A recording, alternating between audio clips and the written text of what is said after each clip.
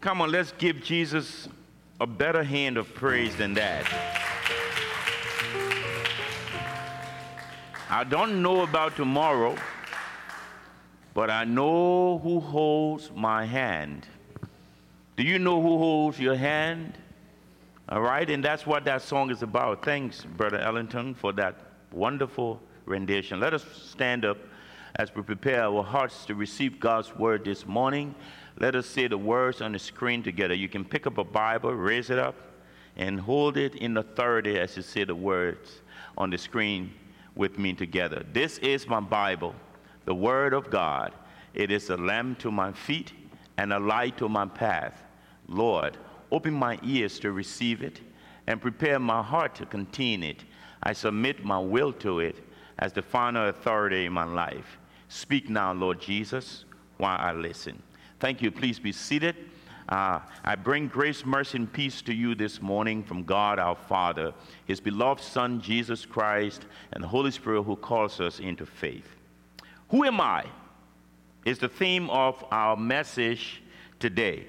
This topic was preached to you 5 years ago. That was in 2018 as a part of a 6-week series that we did under the title, Managing God's Way. For some of you who would remember that, if you can, Managing God's Way. During the course of that series, we touched on specific areas of our lives as relating to the theme of the series. It had been 5 years since we preached this message, and I do not apologize for preaching it once more to you all, and the reason why I do not apologize for preaching it again is because I'm quite sure that some of you don't even remember what I preached about last week. And so I was truly blessed by this series, and when the text came up in the lectionary for this week, I looked at it and I'm like, okay, I think I need to spice this up and talk a little bit more about this topic. So in an overview of that series, on the first week of the series, we talked about how God created us and made us managers over His creation, that we are managers over God's creation. On the second week, we talked about how God created us with purpose. And the emphasis text was taken from the text found in Luke 13, where Jesus cursed the fig tree. And when He did, the tree died. The reason was because the tree was created to produce, and the tree was not producing, so He cursed the tree to die. In the week 3 and 4 of that series, we talk about managing our resources, how to manage our resources, and we talked about money, that God blesses us with money, and He gave to us based on our will or ability to handle those resources that He gave us, and that the story in the Bible where He gave the talents to 1 and 2 and 5, and each person was giving based on their ability to manage. And we talked about that. We made emphasis on how important it is to tithe in that message. On week 5 and 6 of the message, we talked about how we need to manage our flesh, the flesh. And so today we are going to talk about how to manage the flesh, because that was what we talked about in the last part of that series. In Romans 7 is a letter from the Apostle Paul to the church in Rome, wherein it talks about the common struggle we all share on the road toward heaven. We share this common struggle as we go, and the common struggle is the flesh that we wear. The frustration we face when we are doing something we hate doing. The Bible calls it the desires of the flesh. The desire of the flesh. How the apostle was able to find the problem. Sin still lives in us is what he found, that sin still lives in us today. Sin kills the spirit. Okay? When God told Adam and Eve in the garden, the day you eat of this fruit, you will surely die. The very moment they ate the fruit, they died, because the spirit of man died in the Garden of Eden that day and got disconnected from God. As a matter of fact, that's why they hid themselves when God came in the garden, because they had no relationship with God after the spirit died. So spiritually, we become damaged, and damaged also naturally the flesh gets damaged naturally as well. The spirit gets damaged spiritually when we sin. If you put your flesh in charge, the outcome of doing that is always destruction. There is always destruction. Evil is always present with us. We don't have to need the devil to do evil, because evil is always present with us. When we pray in the Lord's Prayer, deliver us from evil or from the evil one, we are simply saying deliver us from the flesh or deliver us from Satan. So we're not only praying the evil one, it's not only referring to the devil, but it's from the very fleshly nature that we walk around with every day. We need to get delivered from it. So the spirit is God conscious, the soul is self-conscious, and the flesh is world conscious. Say that one more time. Man is made up of 3 dimensions. We have a spirit, soul, and a body. And the soul is always God conscious.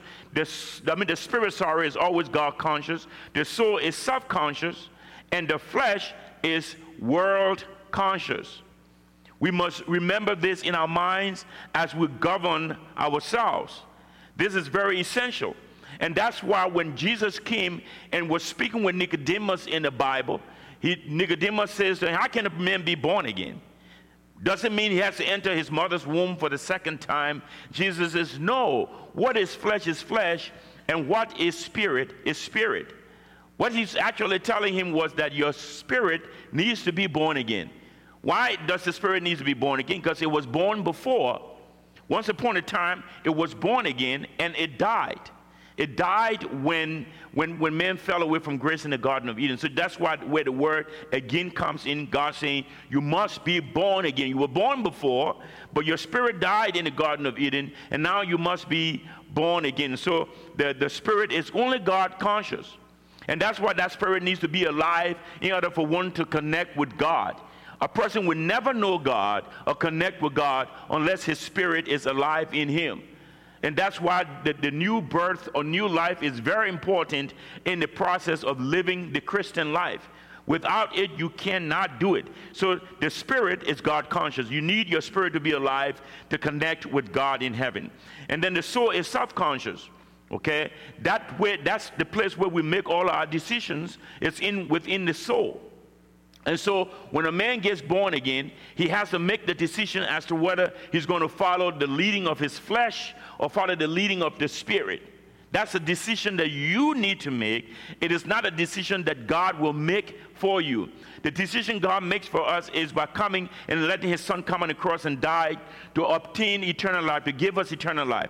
Now, the process of living out that life is dependent upon the choice or choices that we will make. If a person can be saved and sit in the church and not grow an inch, that's called spiritual defect. All right? And it's happening to so many. When you see a person very short and never grows, that person has a growth defect. And this is the same thing that happens with us as we come into the Lord.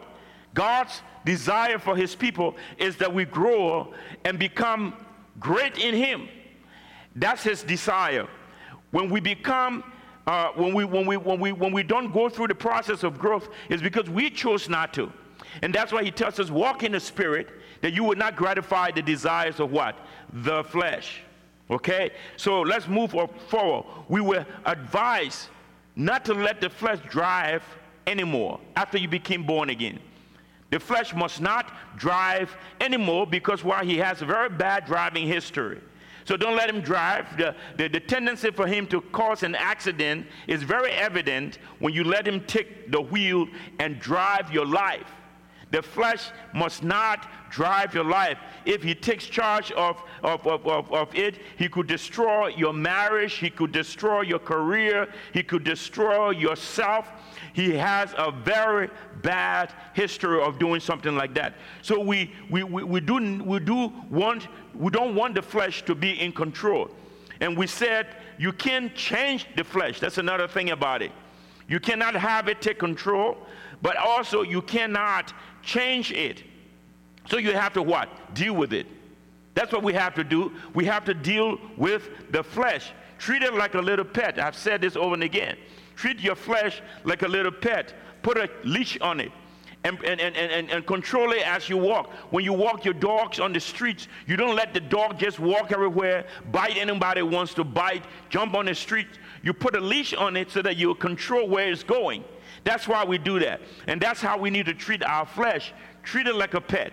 Treat it and put a leash on it when you are walking with it. Look at how Paul talks about his flesh in 1 Corinthians 9, verses 25 to 27. Says these words. Everyone who competes in the games goes into strict training to do it to get a crown that will not last. You hear that? But we do it to get a crown that will last forever. So the crown that we are fighting for is not a crown that will last for a moment. When a person runs in a race and wins the crown, he takes it home and places it in a place in his house. And sometimes forget about it. And it sits there for a while, and if this person expires or passes away, the crown becomes nothing and null and void. And sometimes we see it sitting in a thrift store place there because nobody sees the value of it except the person who ran and won it. But the person no longer exists, so it's over with. But this crown that we are running for, Paul is telling us that this is an everlasting crown. This is a crown, this is a reward that you would not stop being joyful about.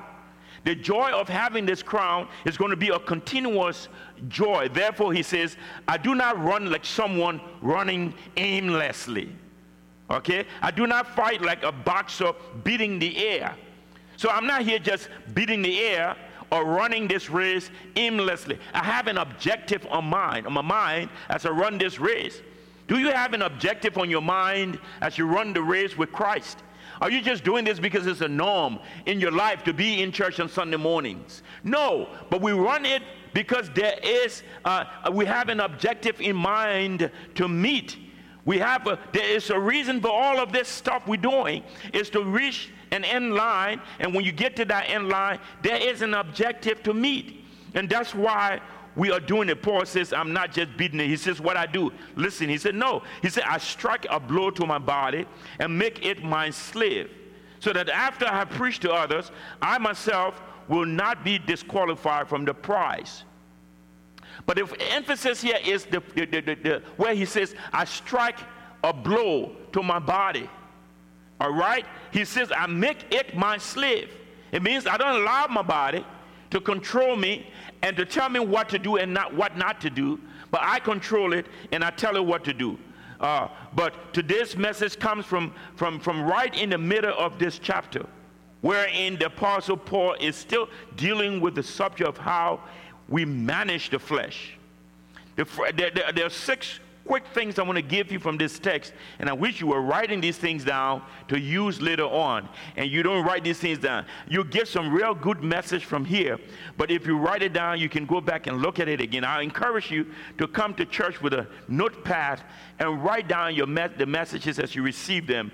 It'll bless you later on. You could even pass it on. Paul said, what I receive, I pass on to others. How do you pass it on? Because we have the tendency to forget. So it's good to write it down. 6 quick things. First thing Paul addresses in this book of Romans is the inner struggles. The inner struggles. Look in Romans chapter 7, verses 14, 15. He writes these words. We know that the law is spiritual, but I am unspiritual, sold as a slave to sin. I do not understand why I do what I do, rather. For what I want to do, I do not. For what I hate, I do. Here he talks about being saved deep down inside, but still struggling. It's talking about a person who is born again, who has the Spirit of God living inside of him, whose spirit has been regenerated, but the person is still struggling. This is how you know that you are saved. When sin starts becoming an issue in your life, that's how you know you are saved. If you're walking around the place doing whatever you can do and don't care about how God feels and don't care about how it is affecting you from the spiritual perspective, then it means that something is wrong with that salvation. If you're walking out of church week after week, getting out there in the world, doing whatever the world calls you to do, and then coming to church on Sunday, sitting on the pews, going back and doing the same thing over and again, with no ounce of conviction inside of you of what you're doing, something is wrong with that picture, my friends. Because the Bible tells us that when a person gets born again, he is a what? New creation. He's a new creation. It means the old is gone and the new has come. And if the new has come, the new comes with new desires, new tendency, new behavior, new cravings. All these things gets new inside of you because why? The new has come. And then it becomes an inner struggle dealing with this flesh that is full of sin. So here is one example where Jesus preached a very hard message to his disciples. And he preached a message, the Bible says, many of them walked away. And then in response, in John 6:66 to 68, Jesus says, for this time many of his disciples turned back and no longer followed him. Why? Because he preached a very hard message, like the message coming from our pulpit on sin and these things we talk about. Some people don't like to hear it.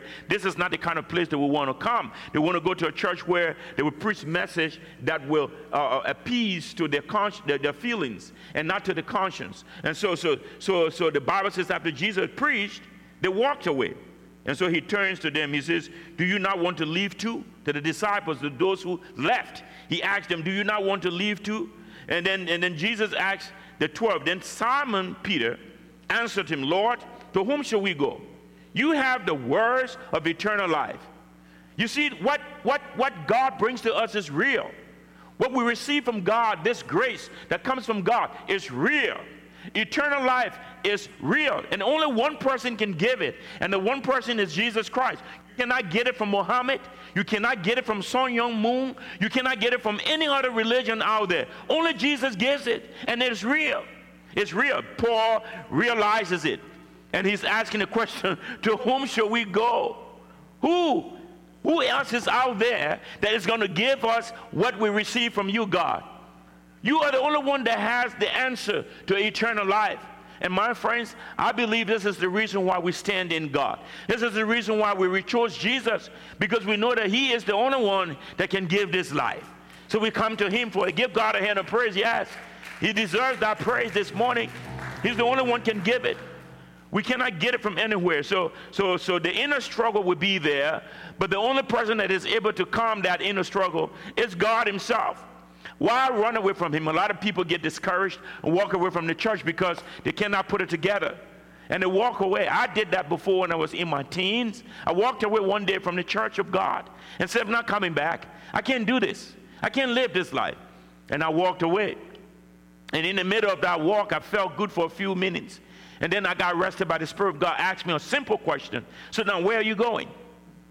That was the question. Where are you going? And I stopped under a tree, and I sat there. The sun was blazing hot. I was under that shade, and thinking about that question, where are you going? And the Spirit of God began to minister to me while I stood there. He told me there are only two places. There is a place that is occupied, a territory that belongs to the devil, and there is a territory that belongs to God. If you leave God, you are not going to a buffer zone. You are not going to an empty space. You are falling right into the territory of the devil. And then I made my decision that day, I'm going to stay right under the cross. I stay there until he comes back. I stay there until he changes me. And look, staying under the cross, look what God has done. Look at where I have come. Imagine if I had walked away that day, never turned around, came back. I wouldn't be to where I am today. But by his grace and by the anointing and by the Spirit of God, he's brought me this far. It's not by my own strength or power, but God did it and brought me this far. And I went through the struggles that I had to deal with. Look, he talked about the inner shame, not just the inner struggles, but he talked about the inner shame. In Romans 7, verse 18, he says, for I know that good itself does not dwell in me. That is in my sinful nature, he's saying. For I have the desire to do what is good, but I cannot carry it out. You see this? Paul here is not being hypocritical about his condition. He is ashamed about the life that he's living. He acknowledges it. He acknowledges that there is a part of him that is sinful. It is okay to acknowledge that sinful part of us. It is okay to be ashamed of the sinful part of us, because that's where God has brought us to this place. It's like he's taken our lives and he placed it under a spiritual microscope. And under that spiritual microscope, you can see everything about your life. And you're going, wow, I didn't know I was this messed up. And it brings shame to you, because you can now see just how bad your life is. And you can see now the need for God, a need for a Savior, a need for the cross. You can now see the need for the blood of Jesus Christ. You can see that you cannot do this on your own. And now it brings about this shame. So he also recognizes the inability of the flesh to do anything good. The Bible says that the flesh profits nothing. Nothing good is in the flesh. I cannot carry it out, Paul says. I cannot carry it out. Here is the problem. People want to appease the flesh while living for God. You want to appease the flesh while living for God. Do you know why the church is empty on Sunday mornings? Many churches. It's because people try to appease the flesh. Oh, you know, today is my day off. I'm going to just stay home and rest. I work 6 days in a week, and today is my day to just stay home and rest. Try to appease the flesh. You wake up in the morning, oh, I feel too tired this morning. I'm not going to go to church today. I'm just going to stay home and rest. Appease the flesh. Follow the desires of the flesh. God is warning us about doing things like this, and it should become a problem to us. You can't, because the flesh knows no good. We have to understand this. The flesh knows no good. And we say, why can't I just be happy and live my life and do things the way I want to do it? You see, that's the desire of the flesh that is calling you to that path. It is not God. It's not God. And it's like squeezing a lemon and hoping to get orange juice out of a lemon. You cannot do that. And that's what people try to do. We don't want to live the life for God. We don't want to give our life to Jesus. We want him to pour into us what he has for us. Instead, we still want the life of God to be radiating out of our lives. It doesn't work that way, my friends. We need to come to God with that struggle. We need to come to God in that shame and come to him acknowledging that we are nothing. Like when Jeremiah came before God and looked at himself and said, woe is me. That's what we need to say. A man of unclean lips standing before a righteous God. That's how we need to look at ourselves when we come in that shame, that only him is able to change our situation around. So let's look at the third point. Third point is he talked about the inner desire, the inner struggle. He talked about the inner shame. Look at the inner desire. Romans 7 verses 19 through 20. For I do not do the good I want to do, but the evil I do not want to do, this I keep doing. Now if I do what I do not want to do, it is no longer I who do it, but it is sin living in me that does it. This is the reality of a person who is truly in God. When you sin, you don't fellowship with the sin. It's a reality that we sin, but we don't fellowship with the sin. We don't agree with the sin. We detach ourselves from the sin. And you know, it's like a person who comes out and say, when we talk about sexual orientation, we got folks who come and say, you know, I'm a man, but I think I'm a woman. In my body, I'm a woman, but I look like a man. I was designed like a man, but inside of me, I'm a woman. And you got the woman saying, I'm a man. Even though I came out looking like this, but I'm a man. All right? And we denied the existence of God. We denied that the reality that he created us to be just who we are. We deny that reality, and we walk away from the reality. But it is sin that is living in us, and we refuse to recognize that. So they come and they say, it is okay to be this way. And then when you criticize them, they tell you, you guys are a bunch of hypocrites in the church. You live in sin, you do this, and you do that, and you do the other, but you come and you're criticizing me for doing what I do. And here's what I tell them. I said, there's a difference between the way you look at sin and the way I look at it. We all are struggling with sin. All right? It's a reality in our lives. What makes your sin different from mine is you have disowned it as sin, and I'm owning mine as sin. I bring mine to the cross. I confess it. I tell Jesus, I don't want this. Take this away from me. You are saying that it's good. It's okay. You are calling what is unrighteous, righteous. That makes you different from who I am. You may call me a hypocrite. I don't see myself as a hypocrite because I'm coming to God and I'm not denying my sins. I'm bringing it before Him. I'm asking Him to wash me, cleanse me, sanctify me. I agree that I have this problem in my life. All right? So the inner desire in me is to be cleansed. The inner desire in me is to live a life that brings glory and honor to God. That's my inner desire. What is yours? Your inner desire is that you're saying that you are created to be who you are. And that's your desire, and you're going to live it out. That's your desire. That's sin. So when we agree with sin, it becomes an issue. So Paul had an inner desire. This is a man who disagreed with sin on every front. All right? And his soul disagreed with his actions. The soul is where the will is, as I told you earlier. And it disagrees because in his will, he is choosing and doing things that are wrong, that are against the will of God. And his soul inside of him is grieving this thing. And he's desiring something else, but he's not having it. He speaks as a prisoner to sin. Picture a person caught and tied up against their own will. This is what it is. When a person is living in sin or trapped in a habit, in a sinful habit, it's like you've been trapped or caught by someone and tied against your will and held against your will. That's what it is when a Christian wants to live his life for the Lord and he is desiring to live for God, but is trapped in a particular sin. This is what it is. You don't feel comfortable. You don't sit over there and be like, well, this is my life now. But no, you are sitting there and every moment you are hoping to be set free. You are thinking about where to get away from that trap you have been placed in. And that's the kind of mindset that every Christian needs to have. We should not agree with sin and this is what it is. No, but we must have this inner desire in us to walk away from it. Let's look at the next point. He talks about an inner search. An inner search. Look in Romans 7 verses 21, 22. So I find this law at work, he says. Although I want to do good, evil is right there with me. For in my inner being, I delight in God's law. Look at that.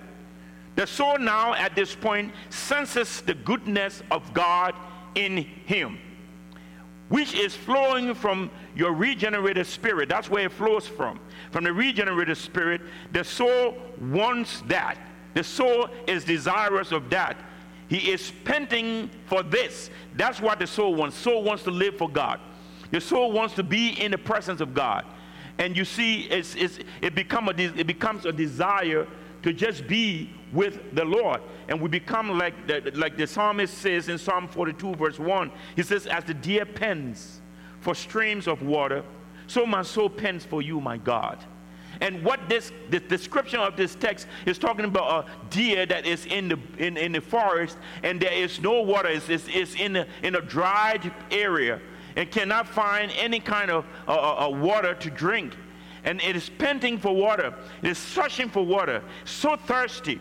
And that's the kind of the inner desire that every Christian needs to desire, to have that desire for the Lord, to pant after him, to run after him, and to seek him continuously.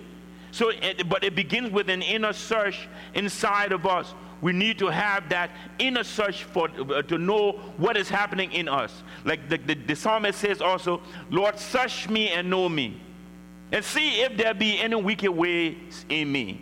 And that's the kind of mindset we Christians need to have. We need to come to God and open up our hearts and allow him to search us. But your soul feels like it's trapped and cannot get to connect with your spirit. It's been hanging around the flesh for so long that it feels like it's going to die with any attempt to get away from the flesh because it's used to that lifestyle. And so you are so afraid to walk away. We get stuck in addictions. We get stuck in sin. And it's so difficult to just part ways from there because you're thinking, this is going to kill me. I had a friend a long time ago. He went to the doctor. Doctor told him that you're going to die from smoking. You need to stop smoking now because the COPD level that's in you is too high. And the guy comes back to me, and I said, so you're going to quit? He said, no. He said, I can't do this now. I've been doing it for too long. I've been doing this since I was in high school. And my friend died from that because why? He was not able to divorce himself from smoking cigarettes. Because you see, the desire that comes to us is only, let me put it this way, addiction is only a desire. It is not a need. It is not a need. And if you can break away from the desire, you will live. You will still live because it's not a need. But many times it presents itself as a need. And then it causes us not to break away from it. And so there has to be an inner search going on inside of us, like it happened with Paul, who searched in himself and realized who truly he was. And now let's look at the next point. Next point, which is our fifth point this morning, is we see an inner sorrow. In Romans 7, verse 24, he says, what a wretched man I am. Who will rescue me from this body that is subject to death? What a wretched man I am. A shout of frustration is what we see here. He's shouting in frustration, after finding out who he is. Now he gets into the mood of being sorrowful for his condition. Have you seen a person who is sorrowful for their condition on the earth? They're living a very poor life. They want to get out of that situation. It seems like there is no way out. Like the man standing on the street begging for money. Sometimes we don't know what caused him to be on that street corner begging for money. And when you only sit and listen to his story, it brings tears to your eyes. But things happen in people's lives and keep them trapped, and they can't get out of that situation. And it brings sorrow to their hearts that I wish I could have gotten up from here, or I can get up from here and make my life back up again. But it seems so difficult. It seems so difficult to do that. And so that's the situation we find. Paul is in sorrow for his situation because he cannot do anything about it. You and I cannot do anything about the condition of sin in our lives. Nothing we can do about it. Nothing we can do about it. We have to first realize that trying to pick ourselves up is not going to work because we don't have the ability to do so. We have nothing inside of us to do that. But then also, here comes the sorrow. Why are we sorrowful? Because the flesh profits nothing. We cannot follow the leading of the flesh. All right, because it leads to nothing, it does nothing good, it knows nothing good. Its desires and pleasure are all far away from the truth. It walks away from God. The flesh hits God. The flesh hits church. The flesh hits anything that God likes. And that's the flesh that we're carrying around every day. You see why it keeps dissipating and disappearing and fading away? That's because of sin. Sin is in there, even though we are born again on the inside, but there is a corruption that is happening on the outside. As we age, we fade away. We fade away because of the sinful nature of this flesh that we wear. You cannot get anything from it. It's not going to profit you anything. What it's going to do in the ultimate end is it's going to go down to the grave. That's where it is headed. That's the direction that it is headed. We cannot follow it. We cannot follow it because it profits nothing. In 1 John 2 verse 15 says, do not love the world and anything in the world. Listen to this. Do not love the world and what? Anything in the world. See that? If anyone loves the world, the love of the Father is not in them. That's your gauge. This is your gauge to know whether you're going low on the things of God or if you are high in the things of God. That's the gauge. Do you love the world more than you love God? Look at that. The scripture says it right here plainly in 1 John 2:15. Do not love the world or anything in the world. If anyone loves the world and the love of the Father is not in them. Do you understand this? Because Jesus says it, that you cannot love the world and love God. He says you will love one and you will hate the other. And that's what the text is telling us. Look in Mark 8:36. What good is it for someone to gain the whole world, yet forfeit their soul? What good it is for a man to gain this whole world and lose his soul in the end? And if you read the next verse in here, it asks the question, what does a man have in exchange for his soul? Tell me, what is it that you have now that can be exchanged for your soul? Money cannot be exchanged for your soul. Your wealth cannot be exchanged for your soul. Your aspirations in life cannot be exchanged for your soul. Your soul is the most valuable treasure that you have. And that's what the Bible is saying. And if you have to fight for anything, defend anything, it must be your soul. Because this body that we dress up and make it look nice, bring it to church and put some nice perfume and cologne on it, make our faces look right, coming to church week after week, someday it's going to fall to the ground. It's going to let you down. It is going to let you down. And you're going to be left standing there with what? Your soul. The soul is going to depart the body, and it's going to exit this atmosphere. That means when it leaves the body, everything that you own here, everything you earn here, leaves here with it, and you leave this place, and you're out. What next? Then the soul stands before God. And that's why the Bible tells us that we cannot exchange the things of this world for our souls. In 1 John 2:17, the world and its desires pass away, the Bible says. But whoever does the will of God lives forever. The world and its desires, what? Pass away. Do you see the passing away of the world today? Can you see it? Can you see the changes that have happened in this world today? A lot of changes have taken place in the world today. The world can never be satisfied because the world is passing away. And this is the reason why every 3 years they come up with new models of this and new that, trying to just appease the desires of people and make us feel like the world is going somewhere when the world is actually going nowhere. This world is going to be burned, the Bible says, by fire one day. And when God speaks it, you better believe it because it settles it. It's going to happen. A day is coming when this earth is going to be placed on fire, and everything in it will be destroyed by fire. So what is it that we are aiming or chasing or running after? Whatever we do, we need to do it with God in mind. This is why Paul feels trapped into his body, and he screams out, "Who will rescue me?" Which brings us to the last point this morning, is the inner solution. Look at the inner solution he found. In Romans 7:25, the 8th part of that verse says what? Thanks be to God who delivers me through Jesus Christ our Lord. Thanks be to God who delivers me through Jesus Christ. This is why I cherish the old rugged cross. This is why I exchange it for my crown. Because that's the only means through which man can obtain eternal life. Thank God for Jesus Christ. And that's what we need to be saying. You know, what can wash away my sins? Nothing but the blood of Jesus. What can make me whole again? Nothing but the blood of Jesus. It is only the blood of Christ that makes us whole. It is only the blood of Jesus that sanctifies. It is only the blood of Jesus that can keep us in God. And that blood he shed on the cross over 2,000 years ago still makes the atonement for sin right now. It is there in heaven sitting on the mercy seat. We don't have to slaughter another animal.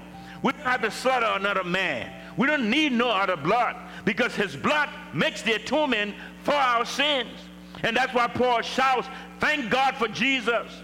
Are you thanking the Lord for Jesus this morning? Does he mean everything to you? Because without that blood, tell me where we will be today. Jesus came and did that. And he left. Did not just leave us alone, but he went and then he gave us his Spirit, the Holy Spirit, who lives inside of us. The Holy Spirit has come in us to help us live the Christian life, to lead a life that will bring glory and honor to God the Father. That's why the Spirit of God comes in our lives. The Bible calls him the Paraclete in the Greek, which means the one who walks alongside us.